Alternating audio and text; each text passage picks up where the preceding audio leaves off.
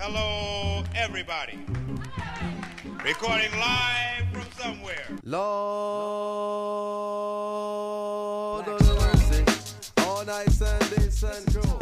Good evening, ladies and gentlemen. Welcome back to the Bomb Diaries podcast. This is day 4 of 4 straight.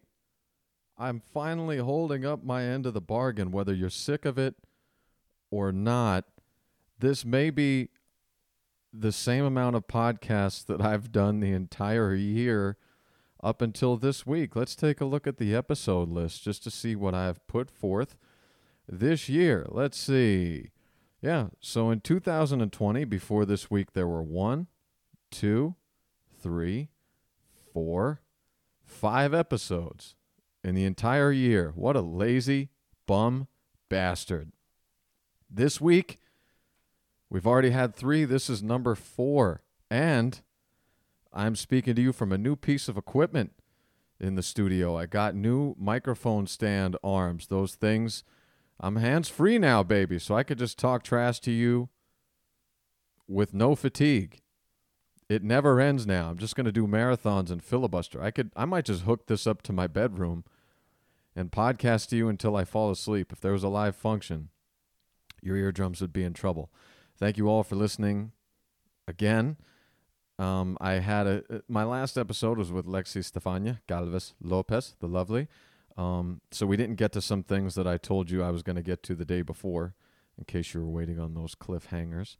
I'm having a tough time sleeping these days because it's a stressful time and there's a lot to do on the old day job and sweating over comedy. Because I'll tell you what, folks, it is difficult, at least for a man like me, to try to build a following. I don't know if you've heard by my complaining for the last couple of years, but it is not my strong suit and it is difficult. And so I thought I had one more avenue. It may only be TikTok left. I may have to break down and get one of these damn things. And I don't know what. Start doing a seductive Carol Baskin dance. Who knows? But I've been struggling to sleep. And so I'm looking for sleep aids. I've been taking melatonin because I want to stay natural. But I'll tell you what. If you want to watch a program that is wonderful to fall asleep to, number 1.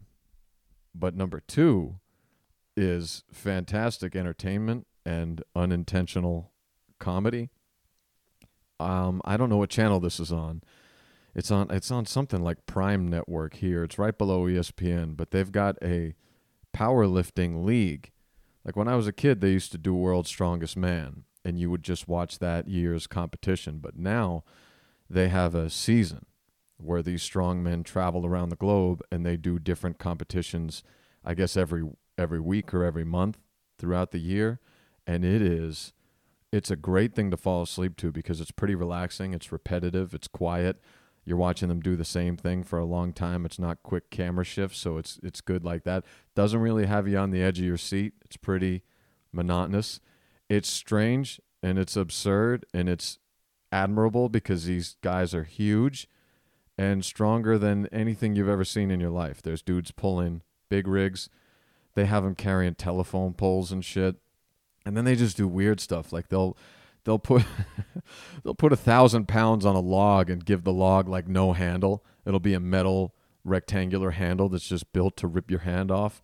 And basically mostly these Eastern European, Slovak, Viking, Nordic, gigantic dudes are just picking these things up and walking for 14 miles at a time, or they'll pick up a beer barrel and throw it up over the top of a wall 40 feet in the air, and they'll do that 7 times, or they'll just pick up gigantic stones the size of the studio that I'm speaking to you from and place them on a platform 6 and 7 at a time and race while they do it. It's ridiculous. You've seen it before, but to watch it in a seasoned format is ridiculous. There's just powder flying everywhere, but the best part of it that makes it unintentional comedy, and you got to watch this, even if you go to YouTube, just watch powerlifter interviews, because after each person, because they got to fill an hour, right?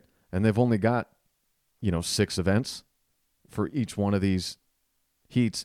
So they have to fill the space. So they've got to interview each power lifter after they complete their event for each event. So what you're doing is they're putting a microphone in front. You know how they do that? And by the way, you'll admire professional athletes more for how they are in front of a microphone. I always roll my eyes at pro athletes in post-game interviews and in-game interviews for how kind of boring and monotonous they are, how little they say, yeah, we just went out there and we competed, you know. We had to go out there and compete.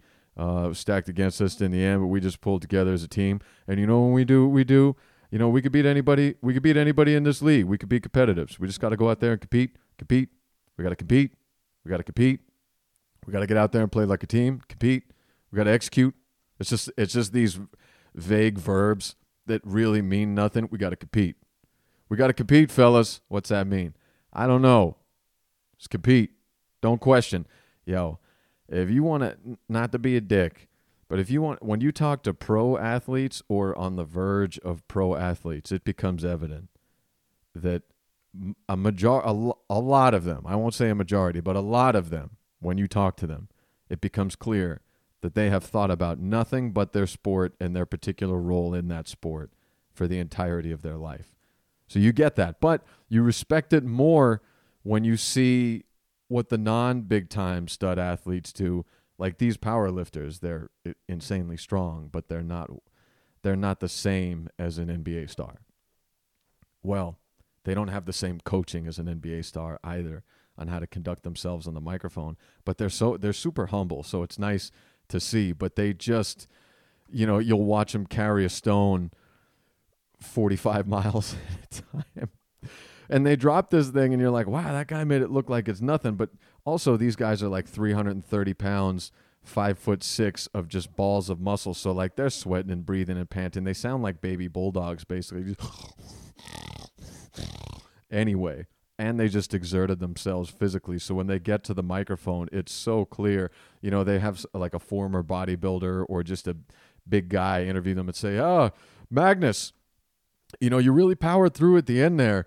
Do you think this is enough to catapult you into the top 3? And he's like, yes, because they all speak English, which makes them smarter than me because I only speak one language.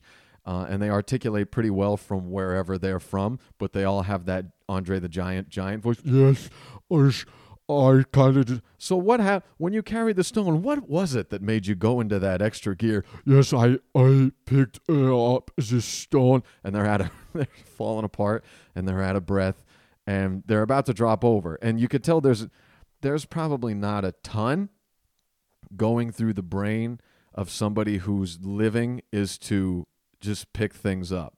I pick things up. Things are heavy, and I pick them up. Impractically, by the way, there's no purpose for the things they pick up. It's not like they're on a job. They're picking up things no one would ever have to pick up, ever. And it's a man versus machine issue. They've perfected a skill that's been overtaken hundreds of years ago. You could take a crane or a cherry picker, someone that just knows how to use mechanical equipment. If you just took a crane would win every powerlifting competition in the world. That's what makes sport unique normally, is that only specific individual human beings can do it, and no other human beings or machines can replicate it or do it as well.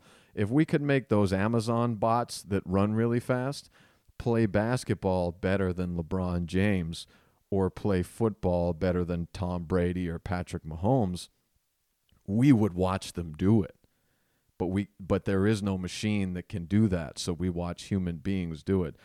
There are tons of machines that can do powerlifting competitions insanely better than powerlifters, but there's something about it that they still do it. So my guess is there's not a whole lot of philosophy going through that brain that's pursued that path.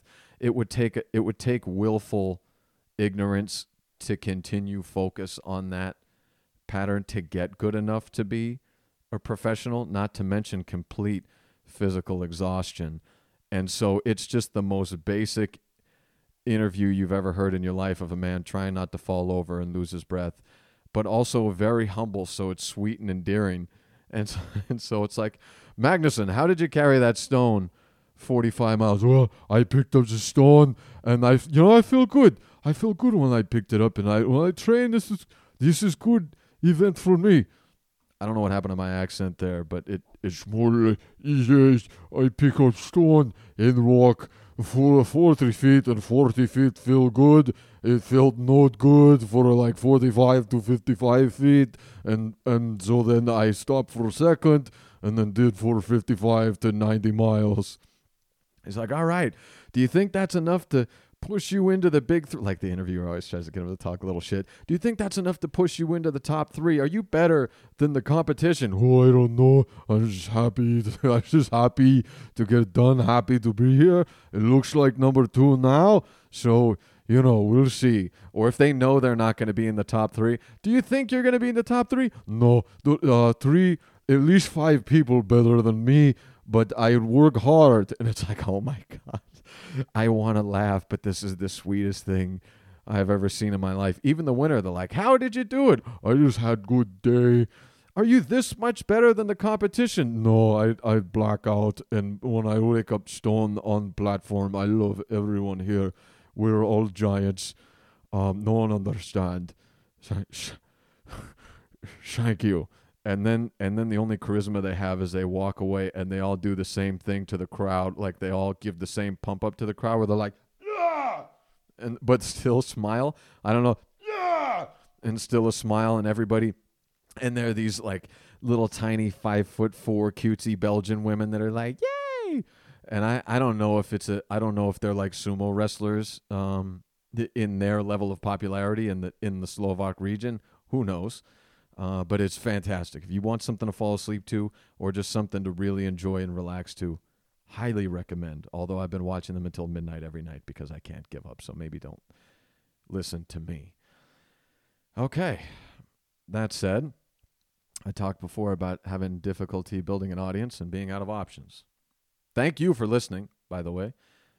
One fascinating aspect is that the audiences don't really cross over. I've got an audience base here, and you all don't really mess around with my Instagram or Facebook, oddly enough.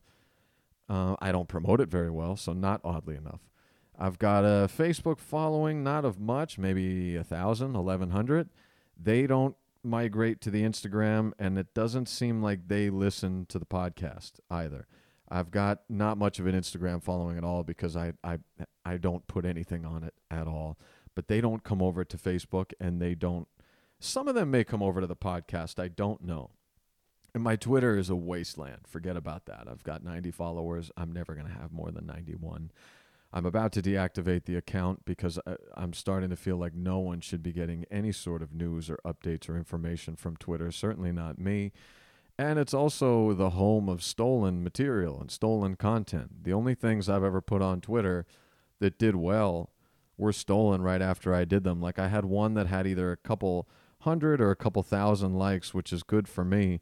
And then someone stole it, reposted it maybe an hour later, and got like 115,000 likes on it. So I just posted mine, timestamped with theirs, timestamped in their comments, and everybody started giving me shit like I was the bad guy. And so I was like, you know what?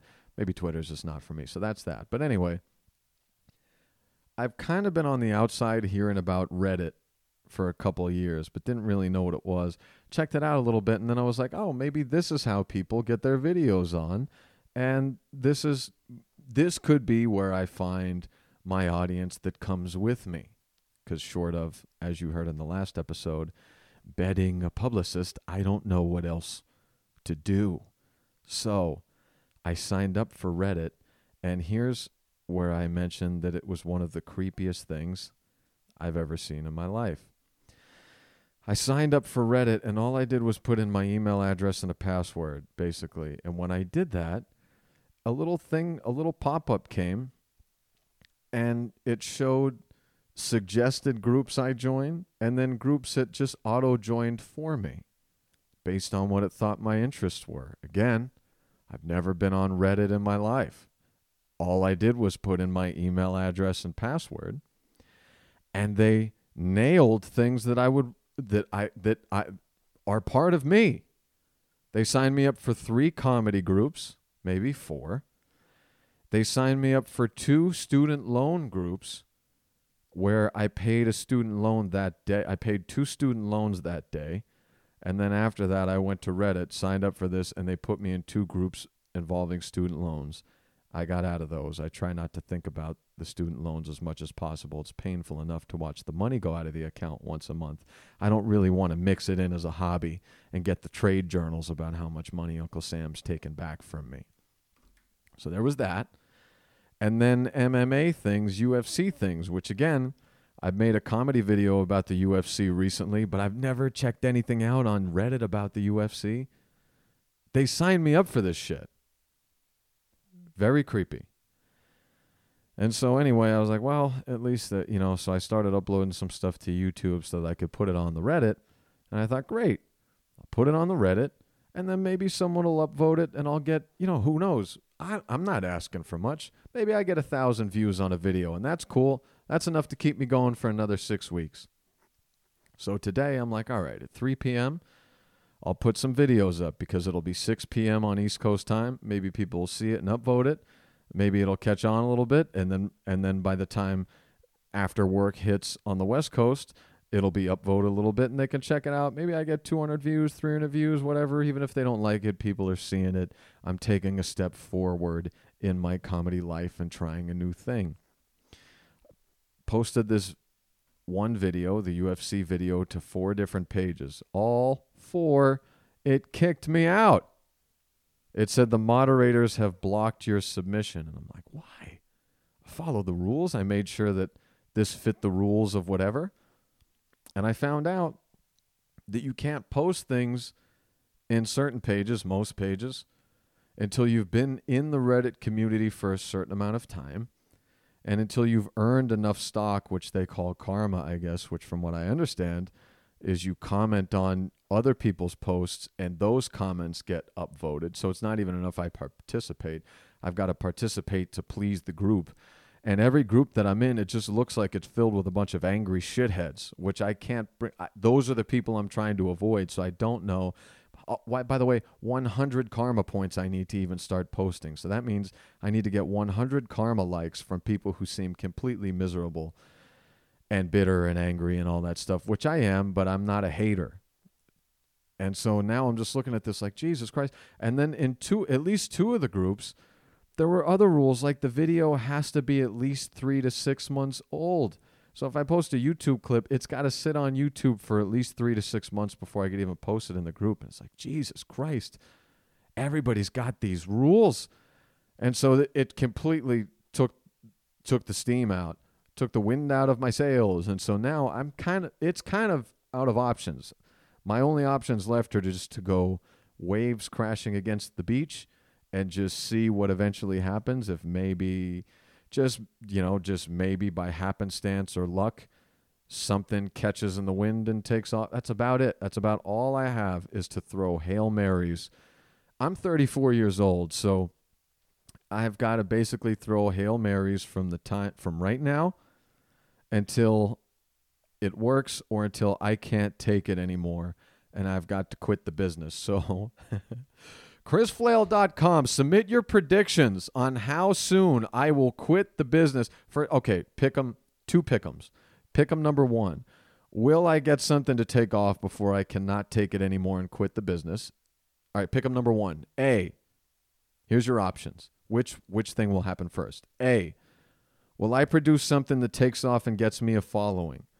B, will I get sick of it and quit the business? C, will I die still trying to get something to take off and gather me a following? chris.flail@gmail.com. Make your predictions. Or if you have me on social media, which 90% of you don't, message me on social media, and I will try to remember to do the tally and tell people how it shook out during the next episode, or maybe next week after I've given enough of you time to give it a listen. Pick'em number 2. What the hell was pick'em number 2 going to be? Pick'em number 1 was whether that was going to happen. Oh, pick'em number 2, if your prediction is that I quit or die, or even if it's not, if let's assume I quit or die before I get popular, okay? How long will that take? Is it a day, a week, a month, a year? I've quit comedy 3 times this month. So be liberal with your selections. Chris.flail@gmail.com, @ChrisFlail on all social media, Chris Flail Comedy on Facebook for you to not message, follow, friend, and confirm if I've tried to track you down before. And so there's that. Those are the thoughts on my brain. And by the way, I'm going to get out of here with a quick touch on an old story that you may have heard before. I can't remember. This week is the anniversary of my first and only true theater gig. I did a gig in a 2,000-seat theater where a young man with a lot of ambition was trying to launch a dating app and a men's coaching app, if you can imagine. He wanted to coach men to be better, to dress better, to think better, to be winners, to be more attractive to the sex of which they admire, and to, I don't know, life hack, whatever the hell they call that stuff. So he kind of made it his life's work and life savings into doing this. And so he scheduled a show at a theater, a 2,000-seat theater, and he got a YouTube star as the headliner. He got a VH1 star as the feature act, who had been doing stand-up for only a little while. He got myself and another local comedian. God, I feel like I just talked about this, but I almost know I haven't. Apologies if you're hearing this again and you just did recently. Myself and another local person. Then he had a sex therapist, wardrobe coach, dating coach, a Playboy Playmate from like 1996. I don't understand exactly why that was. And then he got a radio affiliate to join on. And so I'm like, this is probably not going to like take off. Most apps don't turn out to be Tinder. But, there's a chance. And this man was confident. And I don't know about you, but I'm so not. People think I'm confident because I know how to, I can speak articulately and well, and I'm not shaky, and I think I've failed so much that it doesn't scare me anymore, so I come off as confident, but I'm so insecure and self-conscious and self-critical that when someone's extremely confident toward me, the first thing I think of is they must know something I don't. They must know what they're talking about or know how to do this. Otherwise, why would one be so confident? For me to be as confident as this person is, I would have to be so sure of my skills or the outcome. It would have to be just a given, undeniable certainty that this was going to go well. My man had this enthusiasm, the promoter booking the show. So I'm like, my guess is this doesn't go gangbusters, but I've been wrong before. I don't know this world, and this guy just seems so sure of what's about to happen. Maybe he knows something I don't. So on we go, and we're doing the thing to promote this stuff, and they're doing videos, and they're doing radio spots, and they're doing ads, and it's a whole thing. Give the guy credit. He was thorough. He was doing that stuff on top of his game. And so I'm like, you know what, maybe this is the thing. And we're doing a gig at a theater, and it was kind of an ask by the theater's manager for 2 kind of local guys, and we were the guys that took the bullet. So you're kind of earning favor there and kind of putting your name in the hat, your foot in the door, so maybe they'll call you back for another thing, right? Great. So the day of the show, we get together 4 hours before showtime to do a walkthrough, dress rehearsal, whatever you would call it. And we're on the stage, and I'm just at this point remarking at how beautiful a theater stage is. It's empty because it's dress rehearsal. But I'm just looking out on the seats going, wow, this is everything I thought it would be. And I'm not one of these like woo-woo guys or anything like that, but for the longest time, until, of course, the hope was burned out of me, I had this vision in my head of me preparing to do a comedy special. Like, I've had dreams about it before, where I'm sitting in the green room and I'm looking down at my jeans and my black shoes, and I'm waiting to be called out, and I'm looking at my legs and shoes as I get up out of the chair and walk out and walk through the theater curtain and walk out to the stage, where I look at the seats and I look at the light bounce off the stage and bounce off my shoes. And I'm telling you, when I'm standing out there for dress rehearsal, it looked and felt almost exactly like that. So I'm like, you know what? Maybe this becomes something.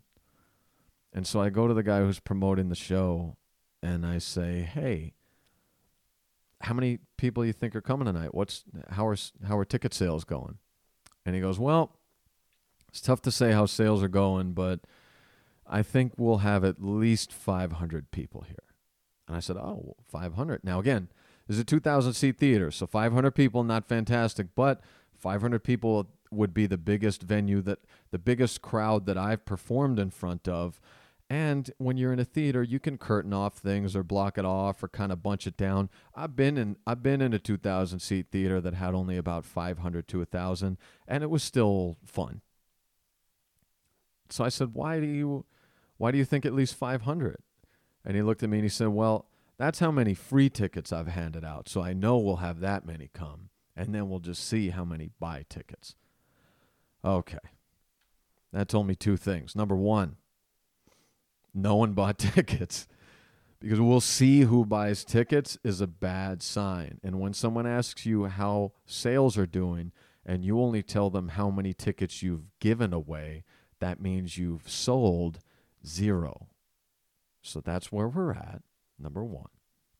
And number two, my heart immediately broke for this man, because I don't know what he spent, but it had to be in the 10 to tens of thousands of dollars range to put this thing together. And from running many, many shows and being part of many, many shows and just being astute and intuitive, what I know and what you might know is that when you give someone a free ticket, they don't look at that and go, oh, what a deal. I'm definitely coming out to this show tonight. They look at a free ticket that you've given them for doing nothing to earn it, and they go, oh, a free ticket to a show. Well, if nothing else in my life happens on Saturday night, and I still want to go outside and have nowhere else to kill time, maybe I'll stop by.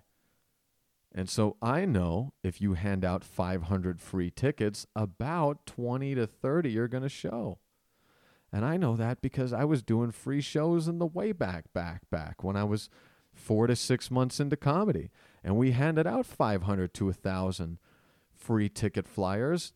And maybe 20 or 30 people showed up for that. And they were assholes because they didn't pay anything and felt like they just deserved the show and didn't do anything to take part ownership in it. And so I know we're in trouble. And sure enough, the night happens, and there are 100 throughout the entire course of the night, at the height of the crowd's turnout, there were 112 people in a 2,000-seat theater. Now, I think they brought out 1 or 2 people first, then they might have brought out the comedians, we comedians first. So my buddy went out first and he performed. Then I went out and I performed to 112 people, and including my girlfriend and his wife. And they were sitting next to each other because they're good friends. And the idea of the show was for there to be a panel on the stage and for everyone to sit together while you're not performing. So you're performing with a whole panel of people staring at your ass cheeks. And it looked like there were more people on the panel than in the audience. And it was close. So I finished my set, and it's just, you're trying to make it go all right, but what does all right mean? Because it's not 112 people sitting in the same section. It's 112 people sitting amongst probably 1,000 seats. it's a 2,000 seat theater, but they're spread out over 1,000 seats, 112 people. So it really looks like there's 30. So you're doing what you can, and finally we sit down, and thank God we were off early. And we're sitting there, and we're just looking, and we're bushwhacked, and like, oh my God. And my buddy nudges me, and he goes, dude, I think we know half the people in this crowd. And I looked back at him, and I said, buddy, I think we bang half the people in this crowd. And we just looked at our respective women and just laughed about it. And then there was an intermission, of course, because the only thing better than a 112 person show for a 2,000 seat venue is one that goes 5 hours. So we did our time, and we did a full rotation, and then did an intermission in between. And basically, half the crowd left at intermission, and maybe 10 other people joined. And so with 70 people, 60 people remaining in the crowd, they did the back half of the night, which was another, hour and a half. And because they did Q&A after each performance, and sure enough, the show, let's just say the show went off the rails. One of the performers was scheduled to do 25 minutes of comedy, and about the last 10 minutes was a Mickey Mouse impression. Mickey Mouse arguing with Minnie Mouse on the way to dinner, and it was complete crickets, dead silence. It was maybe the most awkward moment I had seen in stand-up comedy, and myself and the main radio guy, who's a well-known guy, we actually don't speak to each other much, oddly enough. We dance around each other a lot. Like, we're in outsides of the same circles a lot. And every time we get together, every time we're around each other, we have a good time of like, yeah, we vibe, but we don't really mix with each other. I don't know what that, it's some weird thing. But on this particular, like I said, whenever we're around each other, we have a good time. And on this particular night, I'm sitting on a stool watching this craziness unfold. He's got to go back out there after every performer. And so and he knows how to do it because he's got chops as a radio guy. So he knows how to drum up enthusiasm. But still, it takes something out of you. So he's over there trying to summon the courage and exercise the demons. And I look at him, and we're about 5 feet apart, 10 feet apart.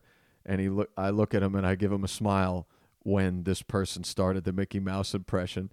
And he looks at me, and I just give him a nod, and he goes, sometimes nothing even needs to be said. And we start laughing like school children. And then I turn around because I hear someone go, what? And I turn around, and it's the promoter in a full suit, fedora, all that stuff, watching us laugh our balls off.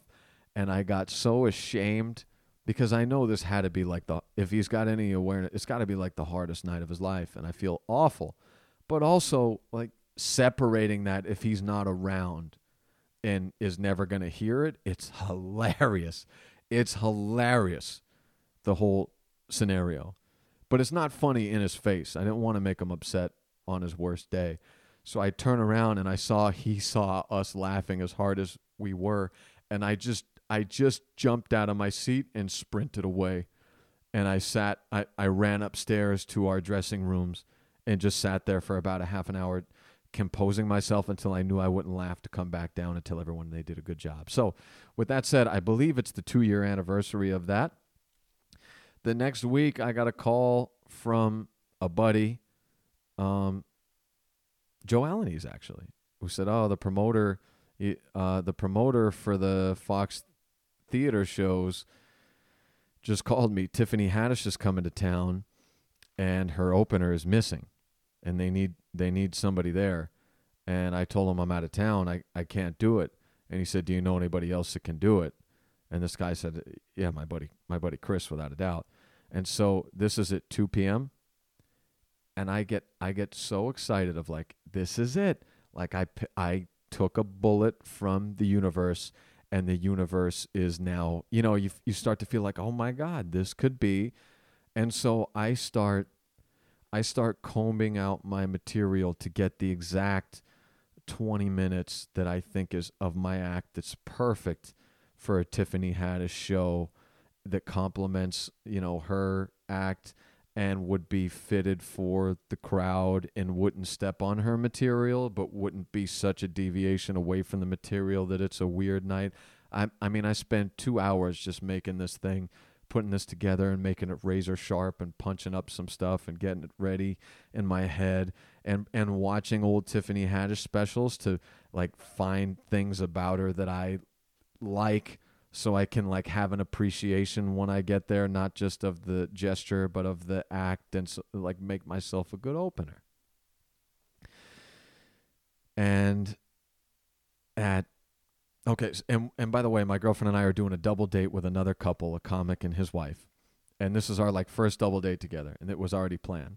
So I called and I'm like, hey, I can do dinner. I can come downtown and meet with you guys, but I got to leave early to go to the theater because I'm doing a Tiffany Haddish show. And they're like, holy shit, that's amazing. I'm like, I know. I just got the call. I'm so sorry, but I'm going to only be able to hang out for a half hour, an hour. They're like, no problem. You know, it's whatever. And so I call the promoter back. I'm like, all right, where do I go? You know, this and that. Can I get a ticket from my girlfriend so she can come and see it? And I don't hear anything back. And then all of a sudden at like 5:30, as I'm about to go out the door, I get a call from the promoter. And I was like, hey, you know, on my way to head down, and I'm about to ask questions. He goes, oh, actually, she found her opener, so we're good. Huh? Yeah, we're good. So we don't need you anymore. I'm like, you don't need me. I don't have, there's no place on the show anymore. Nope. The opener's there. So, you know, and I didn't have the presence of mind to really try to be like, hey, I was taking one for the team. Can I just get like 10 minutes on the show or something? I was just like, I was so shell shocked because I would never do this to somebody. And this is a big time promoter. It's one of the biggest in the world. And I'm just shell-shocked, and I'm like, all right. I said, well, if anything changes or there's anything I can do on the show, please, or future shows, please let me know. I'd love to do it. And he's like, yep, absolutely. I'll keep you in mind, and, you know, maybe we'll be in touch someday. Like, he didn't say, like, you know, hey, really sorry, but I got 2 free tickets for you if you and your girl want to come watch the show. He didn't say, you know, nothing, like, just done. And now I'm in the spot of like, I just told my buddy and his wife who we're double dating with that I'm going to go open for Tiffany Haddish at a jam-packed 2,000-seat theater. So they're thinking like, wow, this kid's, you know, whatever. And now I'm like, well, what do I do? Do I go to dinner and tell them there? The only thing, it's going to be embarrassing and weird and ridiculous, but the only thing more embarrassing and weirder and ridiculous than that is if I call them or text them ahead of time and go, hey, never mind, I'm not opening for Tiffany Haddish. We can stay at dinner longer. What? Why spring that on them so they're driving the whole way there? Like, God, I hope he doesn't kill himself with the steak knife. And so I chose the latter, and we got there, and I told them the story. We had a good laugh about it, and they hid the steak knife from me, and the rest was history. So Tiffany Haddish, I know you're an avid listener of the podcast, of course. I almost opened for you one day, and who knows what that could have done for my career, but your goddamn opener decided to be professional at the last minute, so please don't thank her for me on that. By the way, shout out to you for dating one of my favorite rappers, Common, now, allegedly. So that's fantastic. There's the Cheesemate Hour by Chris Flail. That's all I want to say to you guys tonight. 40 minutes by myself is in one sense good, and in the other sense disgusting and self-aggrandizing, and something I really shouldn't be doing because it feels like the Diaries of a Madman. But we did it, and I'll get you another one tomorrow. And then Wednesday, the return of everybody's favorite co-comic and co-host of this, Joe Jose Alaniz. We're going to talk about all kinds of shit. Annie just got a new house, and I was over there to see it over the weekend. It's beautiful. And we're starting a new podcast, sports podcast. We'll tell you more about that maybe, as long as we're sure we're going to record our first episodes over the weekend. And so stay tuned for that. Look forward to talking to you soon. Have a good one.